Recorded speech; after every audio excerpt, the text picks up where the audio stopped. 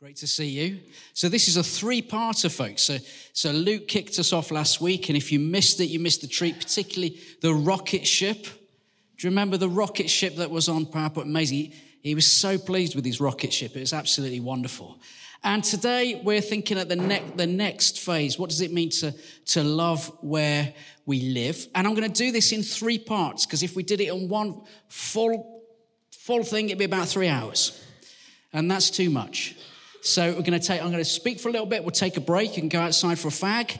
You can go to the toilet, and then another little bit of a break, connection, and then we'll finish together. That's where we're going. Is that okay? Is that right in the balcony? Yeah, fantastic. Okay. I can remember 1997.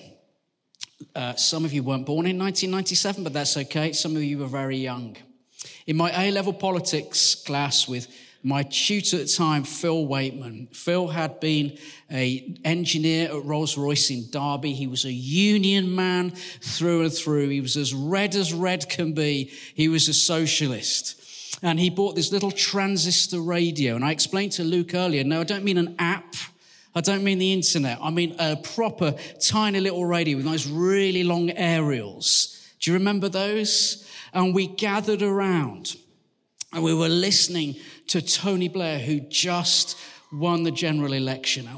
And the two memories that I have is, one, listening to those words, "A new day has dawned, has it not?"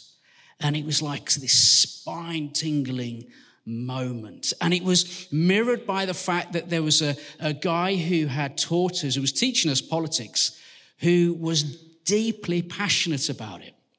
And for him, it was like this amazing moment where the thing that he dreamt of for so long was actually happening. It was incredible. Got such very clear memories. It was a time of optimism. And the reason that I say that is I've been in this job for about 2 years, I think, now. And if I'm honest, there are moments where I think, I wish I could have been a vicar in a different time. Like the 90s would have been awesome. Like I think the music was better in the 90s. That's my humble opinion.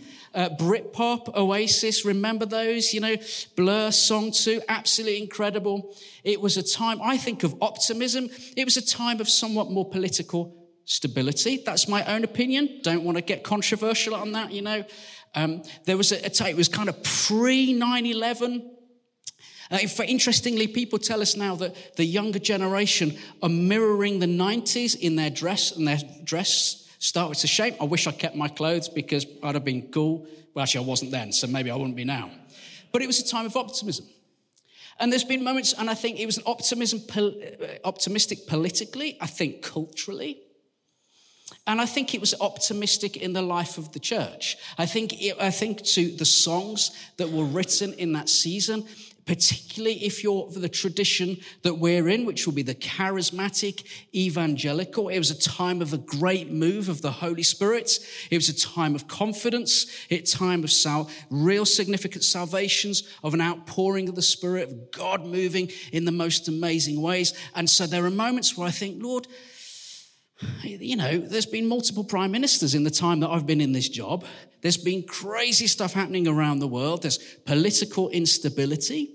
There is a war on European soil. There's massive tensions in the Middle East.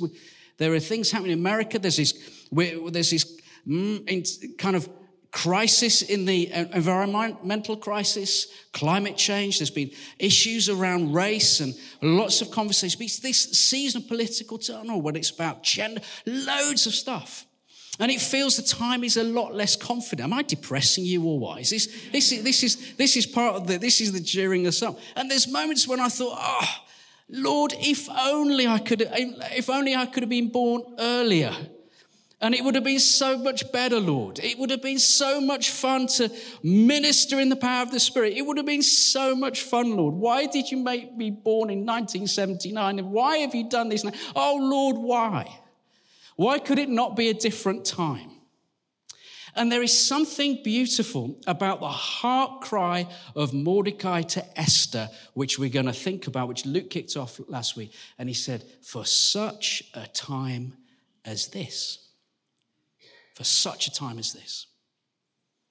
And that heart cry, that wisdom to Esther, I found really challenging, both in terms of the season of life I think we're in as a nation, but the season of life I find myself in personally. Lord, really? But for such a time as this. We've tracked on and off the last couple of years. We've jumped into particularly some stories from the Old Testament, and we've tracked something called the exile, where the people of God have been taken from their home and taken to a place that they don't want to be in, and a time that doesn't work for them. And the heart cry has always been for such time as this, for God to use us in the places that he has placed us. Often when things are very much stacked against individuals or God's people, God has called them into that moment. The book of Esther is amazing because it rarely mentions prayer and it rarely mentions God. Isn't that weird? So why look at it?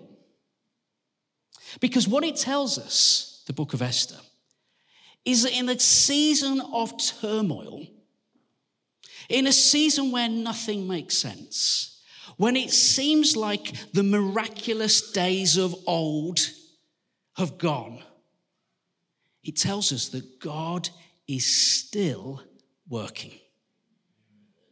That God is still on the throne.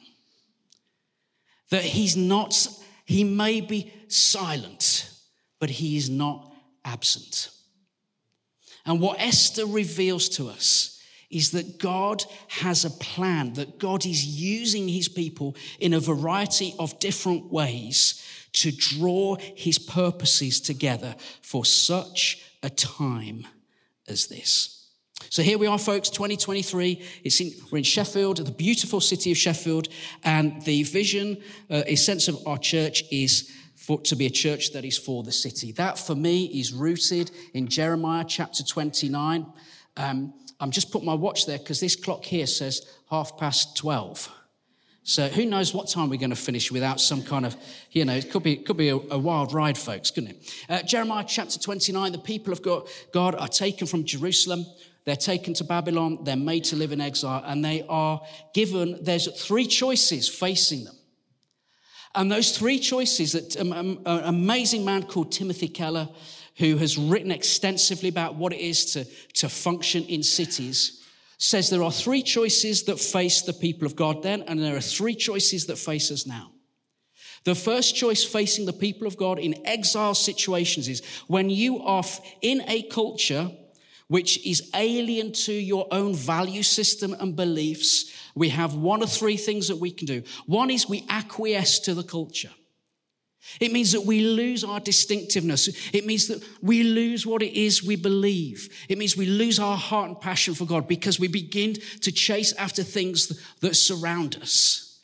That we can acquiesce. We become no different from the people around us. We lose our kind of saltiness. We lose our grit. The second thing is, he says, that faces the people of God is that we set up camp, we set up life on the margins, and we become a clique. So like we never venture out. The church becomes these kind of big castles, and we leave occasionally, and then we come back in and we huddle together for safety. Because it's a big, bad world. I don't know why I did the voice. I just felt I should to make the drama. But because it's a scary place. It's an anxious place. It's a place that is offensive. And so it would make sense to retreat from it because it might pollute us. And so we become removed from it. That's the second thing that can happen. That's a very, very common thing for us to fall into. And it means as a church, we can become about maintaining what we have. We can become about maintaining the church. We can become about keeping the status quo because outside is so scary. It can become about being driven by a sense of nostalgia. I've just done it, the 90s. All the great stuff that happened in times gone by. And the present seems so scary. and the future uncertain. So we stay rooted in what was, sticking together in a kind of Christian world. Or there's a third way. And we see that in Jeremiah 29. And that is the way of mission. The way of people who are sent to a place, knowing that they belong to a different place, manifesting and living out the values of that other place in the presence of the place God has them. They did not choose to go. They did not choose the time. But God says, for such a time as this.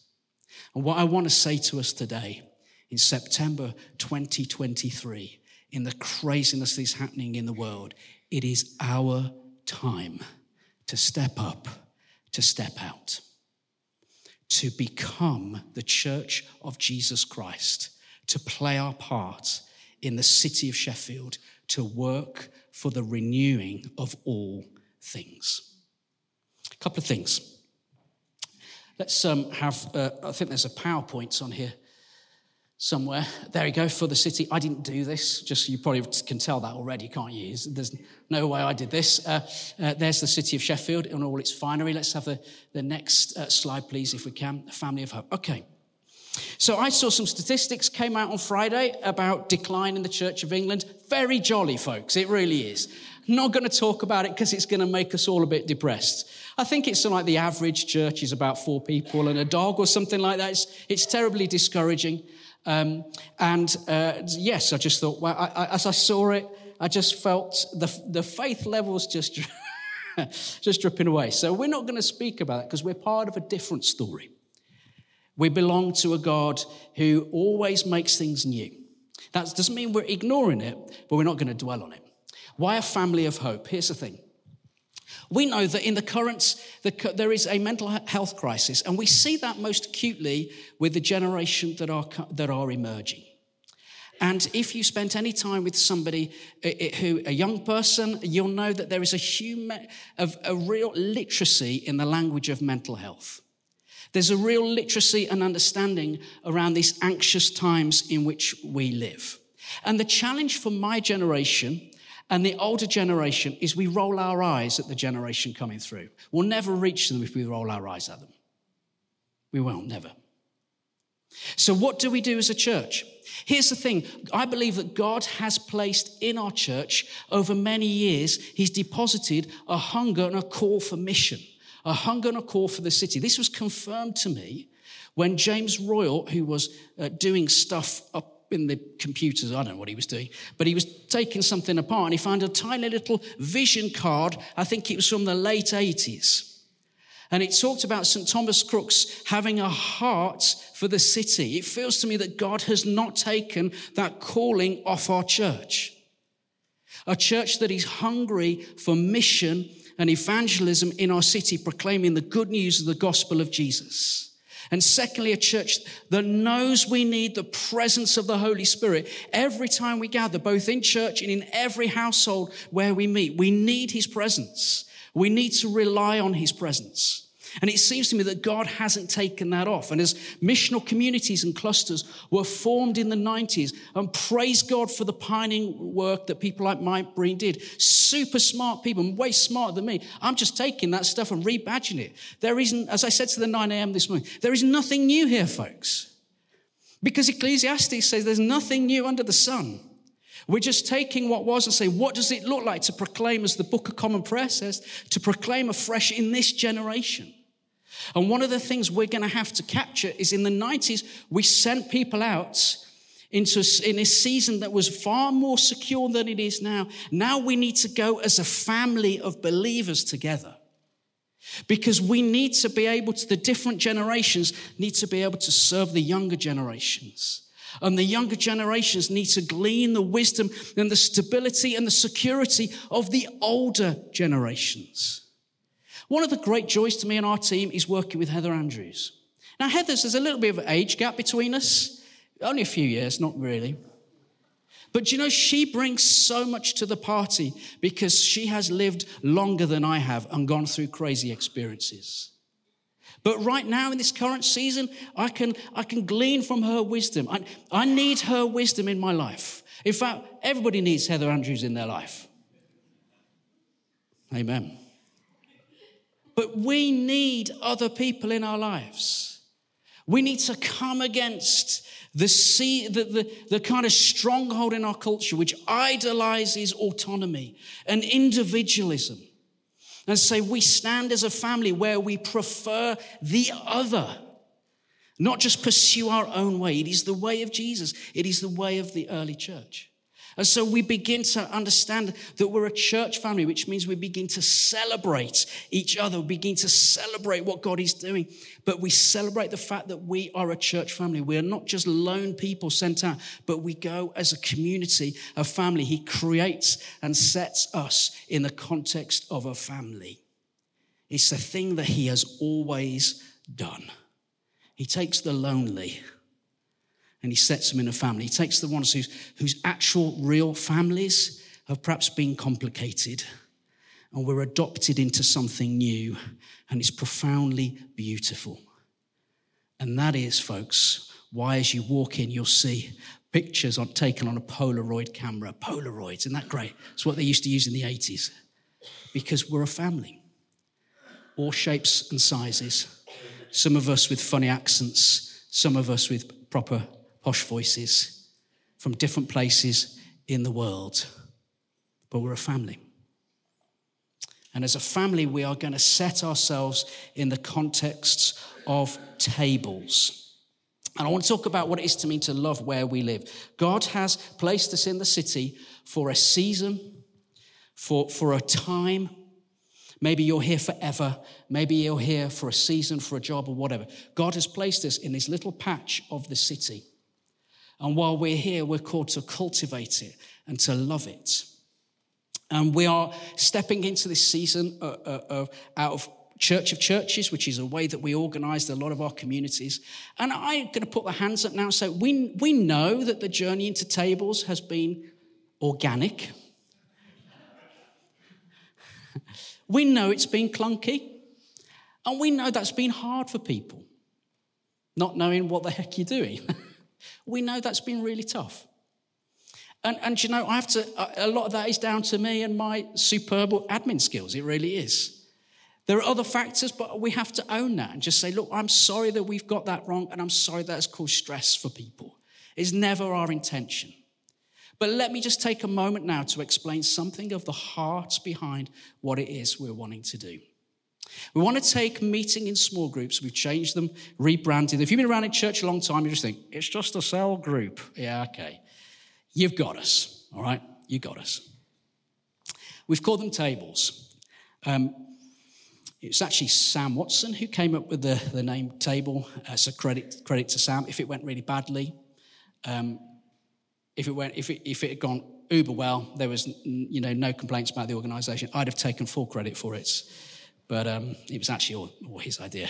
And a couple of things we're doing. So we're emphasising eating together. We wanted to create community. We know that when we eat together, there's a sense of inclusion and welcome, and we know that happens very naturally, happens in lots and lots of different cultures around the world. We know that hospitality and food is really important, so we want to be able to do that. The second thing we want to do is we value hospitality. The second thing is we want to keep them open. Here's the temptation, folks. It's so tempting to say that my group is now full. We have a level of intimacy and deep spiritual connection with one another that if a newcomer comes, it will be destroyed forever. I cannot share my life in front of a stranger. So we just metaphorically, because we'd never admit that, unless you're really honest, we close the door. And we say, we don't want anyone else. We're fine, thank you very much. And yet, for somehow, that doesn't seem to capture the generosity of God or the heart of hospitality we see in the scriptures. It means that we share our vulnerabilities. We take a risk that we invite in people who we don't know so that we can continue to grow. The other thing that we want to do is to step into places of prayer and that we begin to move in the gifts and power of the Holy Spirit every time we gather. Not just to the few 6 or 7 people who respond on a Sunday, the brave souls who come to the front and they're pounced on by the prayer team. Oh, no, all of us together in a really natural way. When we meet in communities, we are pressing into the presence of God, asking him to move supernaturally to bring healing and breakthrough and deliverance as we meet in homes as normal, everyday believers in Jesus. That's the heart of it. That we so know that we need him, that we're so reliant on him that he moves. Because we know that when we gather in the name of Jesus, he promises his presence. And if his presence is there, we know that he's a foretaste, an embassy, a place where he rules and he reigns. It's a place of hope because it's where he dwells amongst us.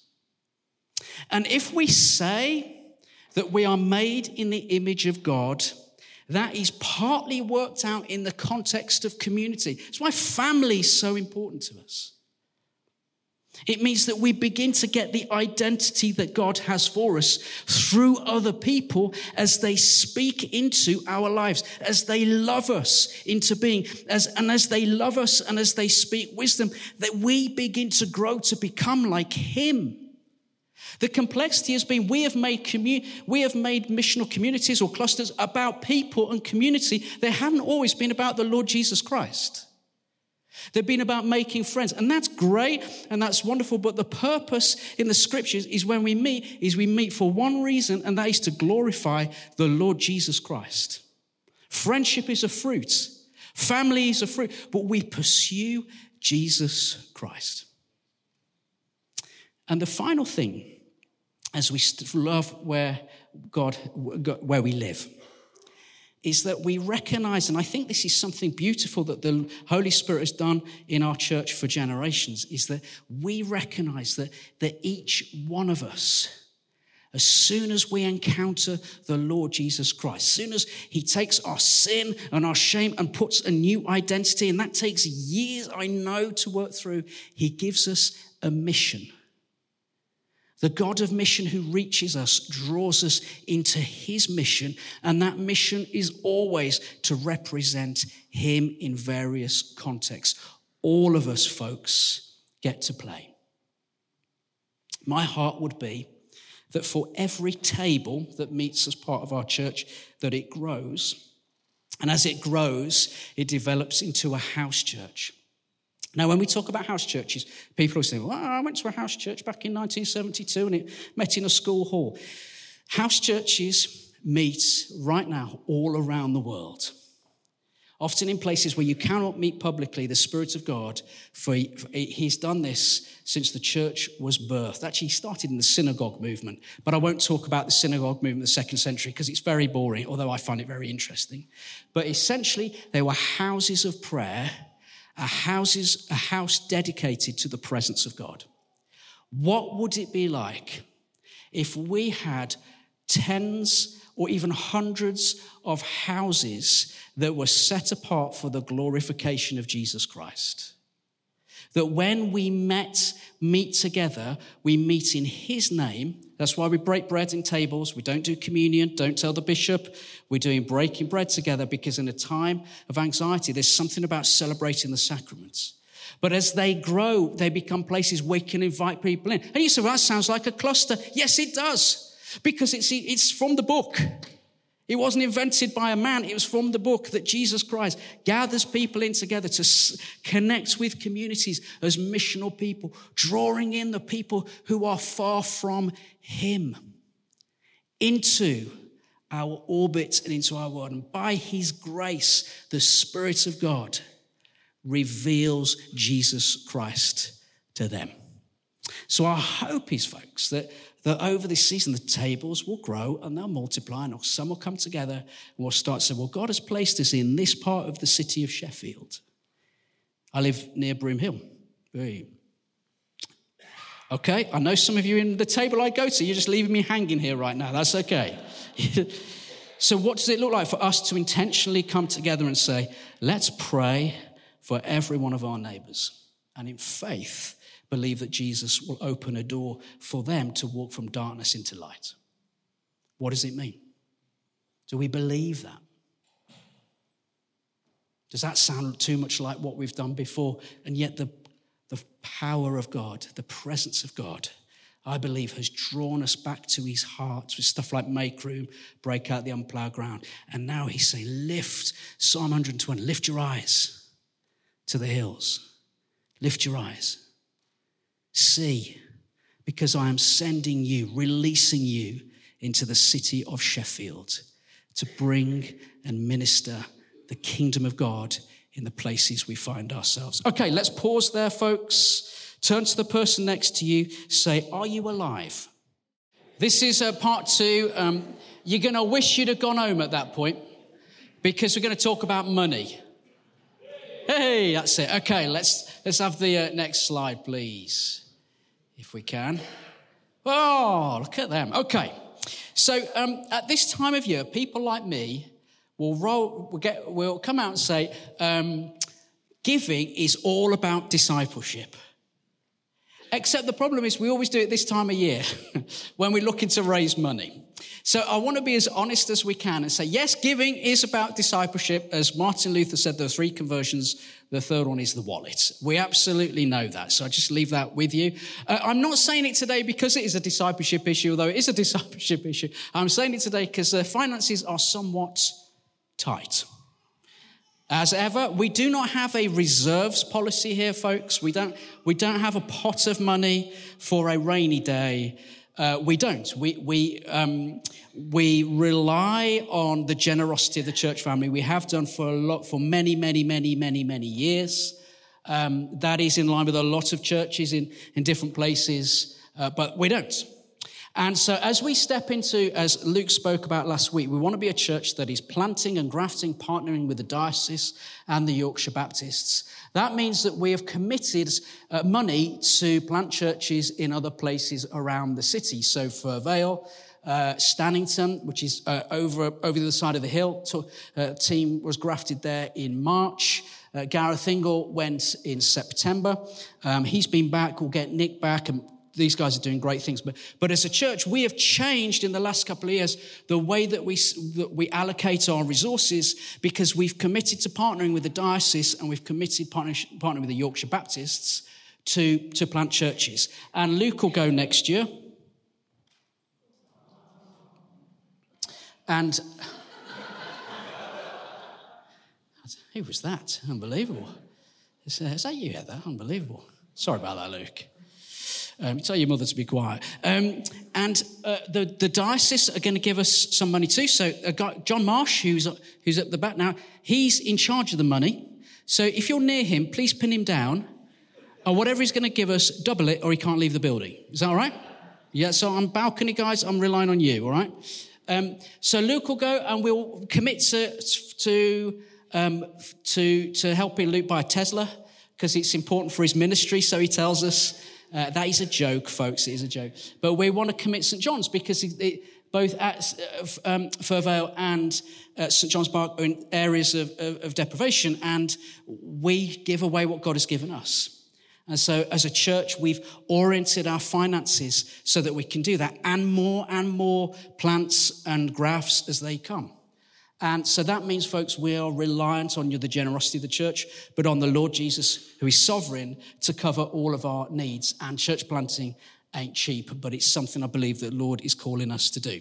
Now, a bit of feedback, just being honest, when I did this earlier at the 9 o'clock, I got a few details wrong.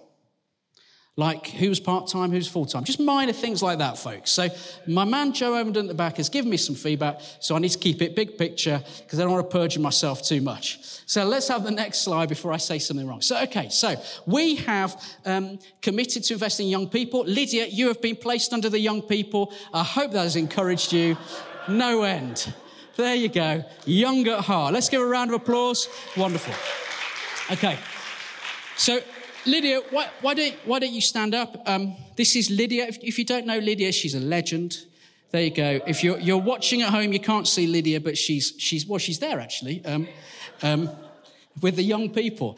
Lydia has stepped into leading tots and toddlers for us, and she's doing that in a voluntary capacity. And we're just absolutely delighted, because as we step into become a church that is planting churches, we cannot have as big a staff team that we've had in the past, because we are marshalling those resources to other places, to other parts of the city, to give that stuff away. So we are so grateful to Lydia. With Ben, Harley Mason, you know Bethan, who's leading today, fantastic, and Joel, those guys are working part-time. But we wanted to be able to invest in young people. The statistics for 18s to 30s in the church in our nation is pretty depressing, folks. And so with a university down the road, two universities, one in the city and one down the road, it is absolutely clear as eggs is eggs that we have this mission field on our doorstep, folks,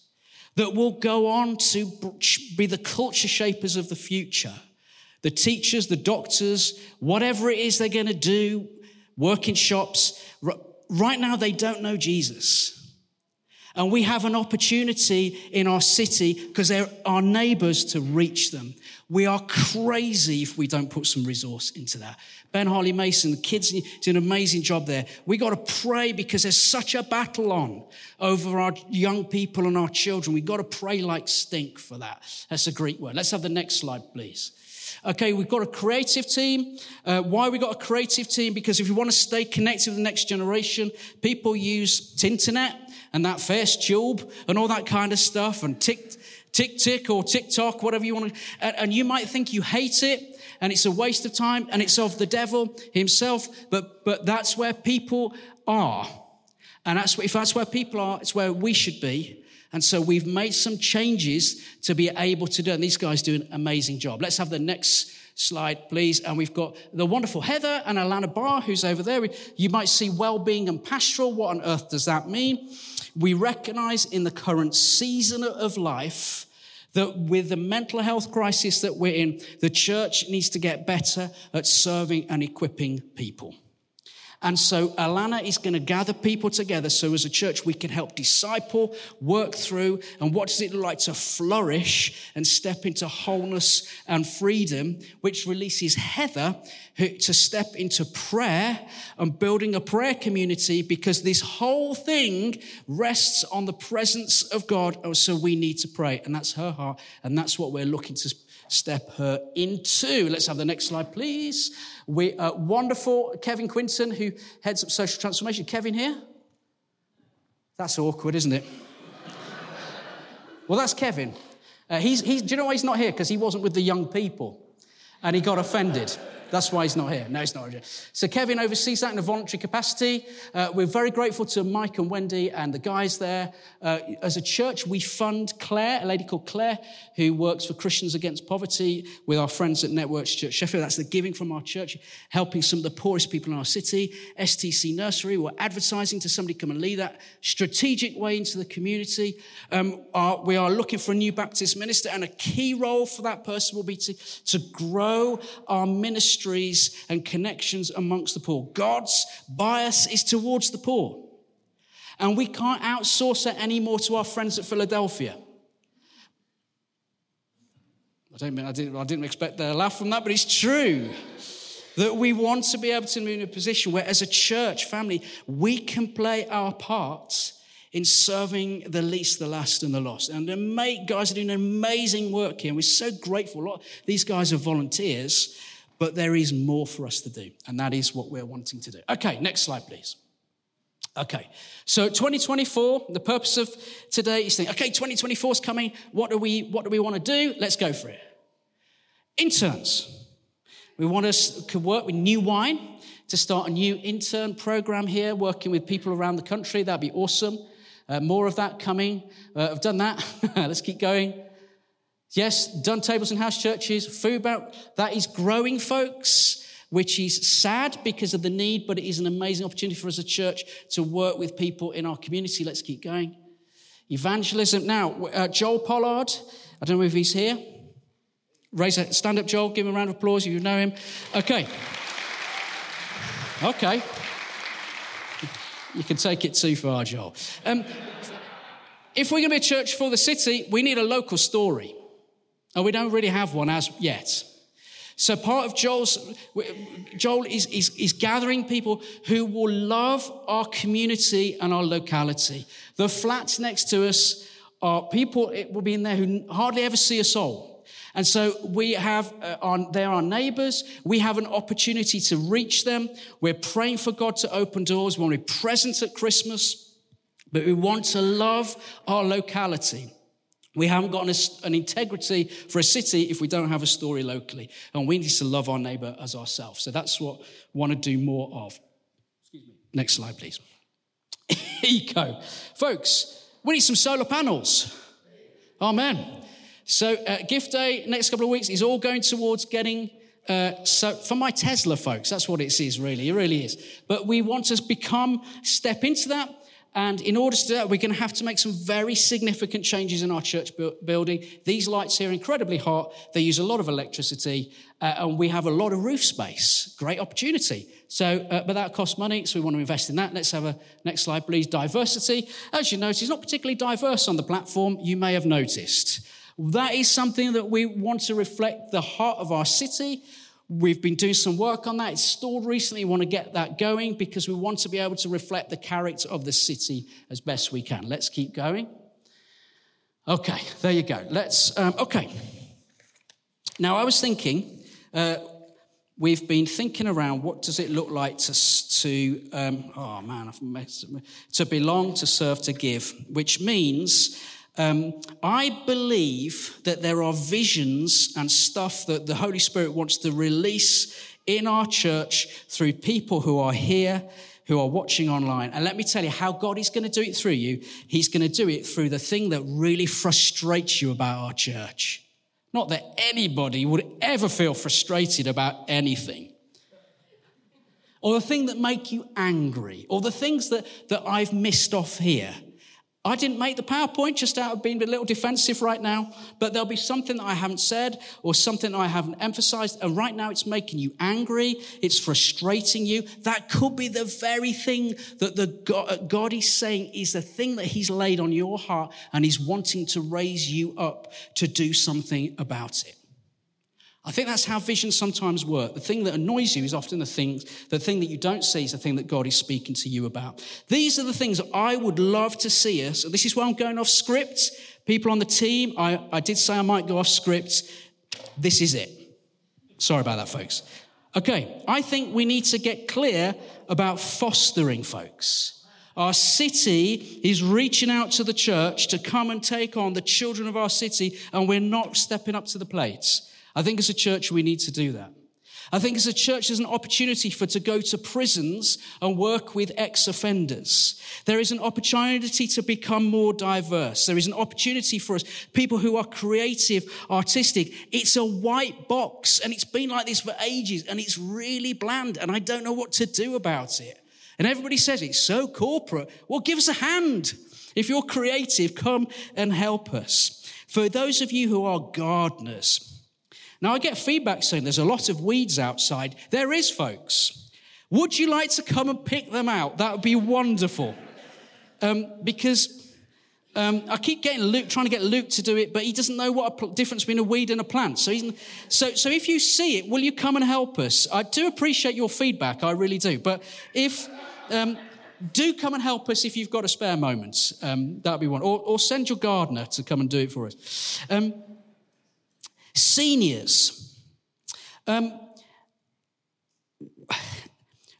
There's loads of people live in our community who are widowed or widowers by themselves, and we have an incredible opportunity to reach out. And I think as a church, we should, in the same way we have people who work with young people, we need people who are going to work with the generation that have poured so much, for in many cases, into our lives. And we need to honor them better, is my view. I think we need intercessors, people who will commit to walking the streets and praying for God's kingdom to come. We need people who are going to commit to doing evangelism, the SAS style, out on the streets, because that's where people are. I can't even read this one. And I've got no idea. I didn't know I could write Arabic. It's a real gift. It really is. One is about prayer community. Want to get behind Heather. And if you think, well, I don't know what to bring, all of us called to pray. And we're going to need to commit to pray because this whole thing rests on him. And he loves it when we talk to him. And that's what we should do. Next week, we're going to be thinking about what it looks like for people to recognize their place of influence, the workspaces and workplaces. If you're in work, we want to champion you. We don't want everybody to become vicars. Please don't. God has put you in places of influence, and we want to honor and celebrate. We want to celebrate those who are starting business, creating wealth. I realize in Sheffield, the People's Republic of South Yorkshire, that can be a little tricky, but we should celebrate and people who are wanting to work for justice and wanting to create wealth in the city and employ people. We, as a church, we want to champion you. Okay, let's jump into the scripture. Let's and tie this together. What does it mean to be a church that's for the city? We're all going to need to play our part, folks, and that's a lot more just than the money that we bring. It's about giving our lives giving our lives over to the Lord Jesus Christ. He calls us to give everything, to surrender and follow him. And this is what we're looking at here in the book of Esther. And I've got the book of Ezra, which is not what we're doing. So I did think that's not what I read earlier, but there you go. Okay. Verse 14. Chapter 4, verse 14. This is Mordecai really calling on Esther to do something. This is what he says. If you remain silent at this time, relief and deliverance for the Jews will arise from another place, but you and your father's family will perish. And who knows that you have come to your royal position for such a time as this? Then Esther sent a reply to Mordecai, go gather together all the Jews who are in Susa and fast for me. Do not eat and drink for 3 days, night or day. I and my attendants will fast as you do. When this is done, I will go to the king, even though it is against the law, and if I perish, I perish. It's hard to fully appreciate, I think, the predicaments that Esther is in here. She's been picked out from a crowd of hundreds and hundreds and hundreds of the most beautiful women, and she has got a place in the palace by virtue of the way that she looks. And we know, as Luke explained beautifully last week, that she, even though she is married to the king, she's unable to go up to him and talk to him. If she doesn't follow palace protocol, she'll be killed. And I think that there are a couple of things, I think, that we say we've got a vision for the city. And there are 3 things that we can see in the scriptures that say something to us. Firstly, the book of Ezra, which I opened by mistake earlier, is about the prophetic cry. What does it look like? A priestly cry out for God to come back to him. There's a calling for repentance. There is a calling to make Jesus Christ the front and center of our lives, to inhabit every space within us, because he longs to bring freedom to us. And that is the heart cry of Ezra, is to bring the people back to a love and knowledge of God. So all of us who are in the city of Sheffield are called to make Jesus Christ, to give everything that we have over to him. And that is always in the pathway of surrender, seeking to give God everything that is ours. And the second thing is Nehemiah. Nehemiah was a planner. Now, I've got nothing in common with Nehemiah. But some say he was like an urban planner. Some say he was an engineer. These three books of the Bible together tell us that if we're going to have a hunger for the city, firstly, we need a heart for God. And secondly, we need engineers. We need builders. We need people who are planned. We need people who are going to be strategic in the city, who are going to, through their actual physical work. And if our work is worship to him, then as God calls us to stack shelves in Aldi, or whether he's calling you to the corner office with the plush carpet, he's placing us in a place where we can use our skills and giftings for his glory. And as we use those skills and giftings, we reflect the fact that we are made in his image. Hallelujah. Thank you.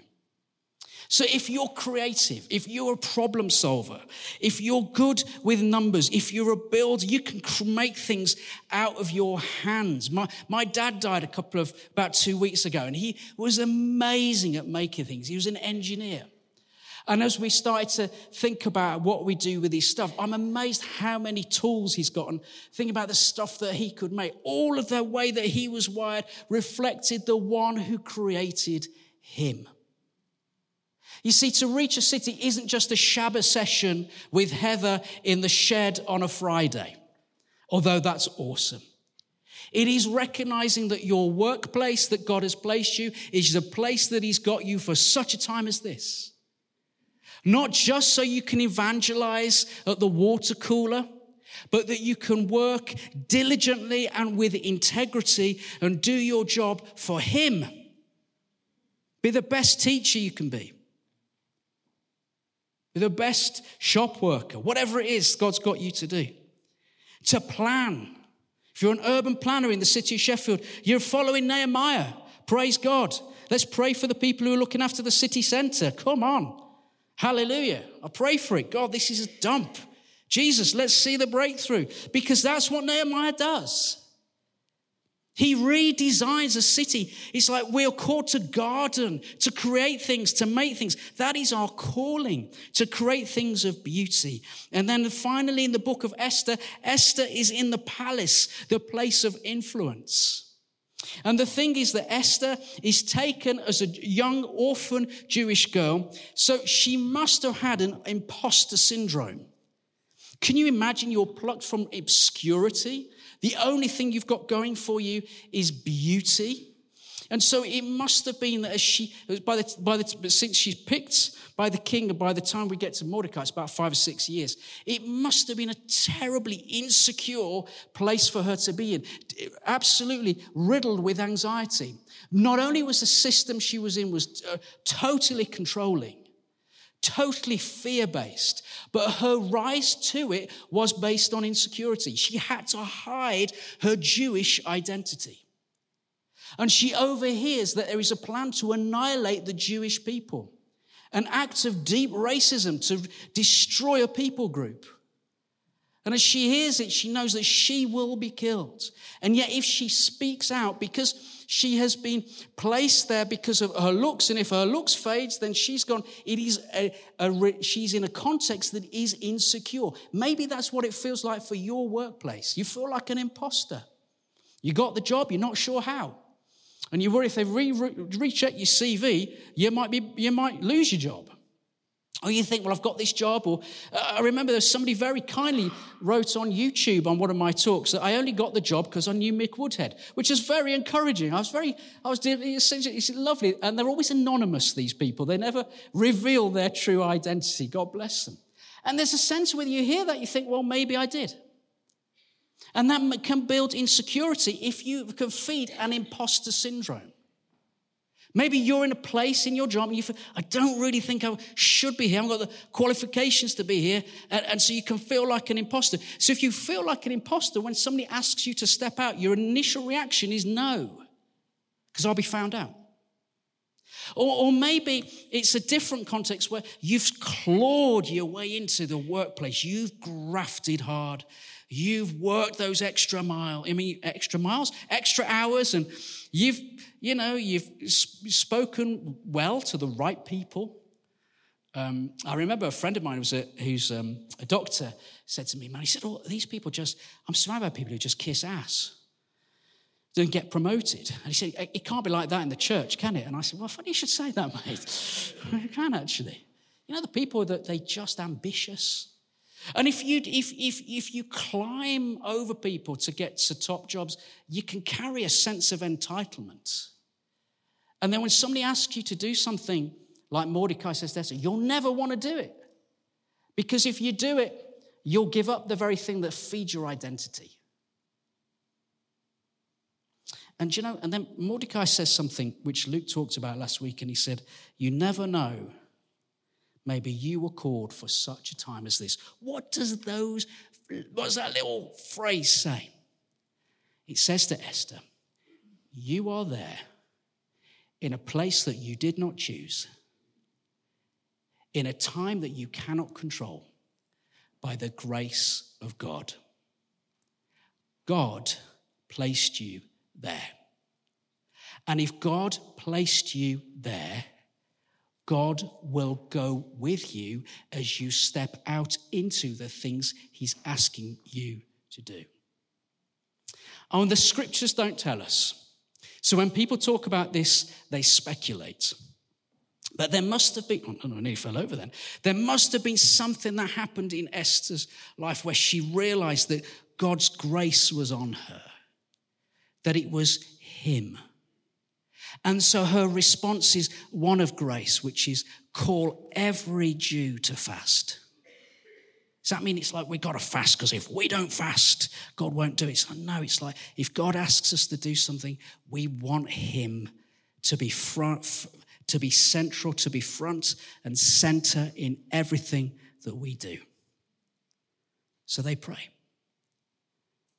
And the most remarkable thing happens. That the thing that the enemy intends to wipe out God's people is averted through the bravery of this remarkable woman who realizes it is God's grace. And we should just finish the sermon there and say we should all be like Esther. But you know what? If we do that, Esther may inspire us. But the problem of inspiration, and I want to go out on a limb and say this, inspiration is great, but it generally draws off guilt. I should be like them. I should be like Esther. But here's the thing. Esther points to one who came, who left the palace of glory and stepped into the earth, who made it possible for you and I to stand in grace and say we have a perfect Father in heaven who loves us. Jesus Christ takes our sin and our shame. He removes the idols in our life. Where we build a life on something that is not of him, we'll never want to give it up. But he calls us to trust him and step out. Friends, if our tables and our communities are built on relationships that feed us and make us secure and safe, we'll never step out of the comfort of our communities to reach the people that are around the corner. We'll never do it. That's why Esther points us to the grace of God. That he's the grace of God who's given us all of this. That's why we're called to give it away. That's why it's got to be heartbreaking to send off Luke and Hannah and Isaac, but it's the will of God because God calls us to give away everything that he has given us. And when we give it away, he gives us more and he gives us double. That's why when we step out in tables, we're going to invite more people, even if you don't like them, because do you know what? The Bible tells us, bear with one another. And God's grace to you, maybe that really irritating person you hope doesn't turn up on Tuesday, is God's way of dealing with something in your life for such a time as this. And as they grow to become house churches, it might be said, well, God has placed us in a part of the city and we're going to pray like stink for the Spirit of God to break into people's lives, that people can walk heading for hell into life, from darkness into light, into transformation and healing. And it may be as a church we begin to invite people into our communities who have come out of a life of prison, who've come out of lives that are totally different from ours, as we leave the palace of S10. And all the privilege that God has given us, we share it with the city of Sheffield and we share it with people that God has given us. And we won't do that if we hold on to the things that identify us that are not of him. We step into the grace of Jesus. I read something this week, and it's totally profound. It probably wasn't profound. It was for me. For you, be like, yeah, it's obvious. It was, when the devil comes and says, your prayer life isn't good enough, and you go, yeah. You get down and down and down. In the spiritual battle, actually, it's not always the devil. It's just our own flesh often. And you think, not doing this, not doing this, not doing this. What the grace of God comes and says, he says, I know, but I'm forgiven. And I'm loved.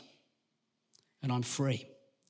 Shame has no hold over us. Shame does not define us. And the enemy of God is terrified of Christians who walk in humility, who say, we don't have the answers. Got no idea what we're doing. And we don't have any money, Lord. Would you give us some?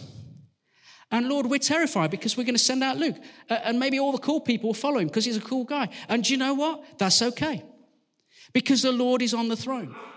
And it's all his anyway. So folks, as we move forward to love our city, not really sure how it's all going to work.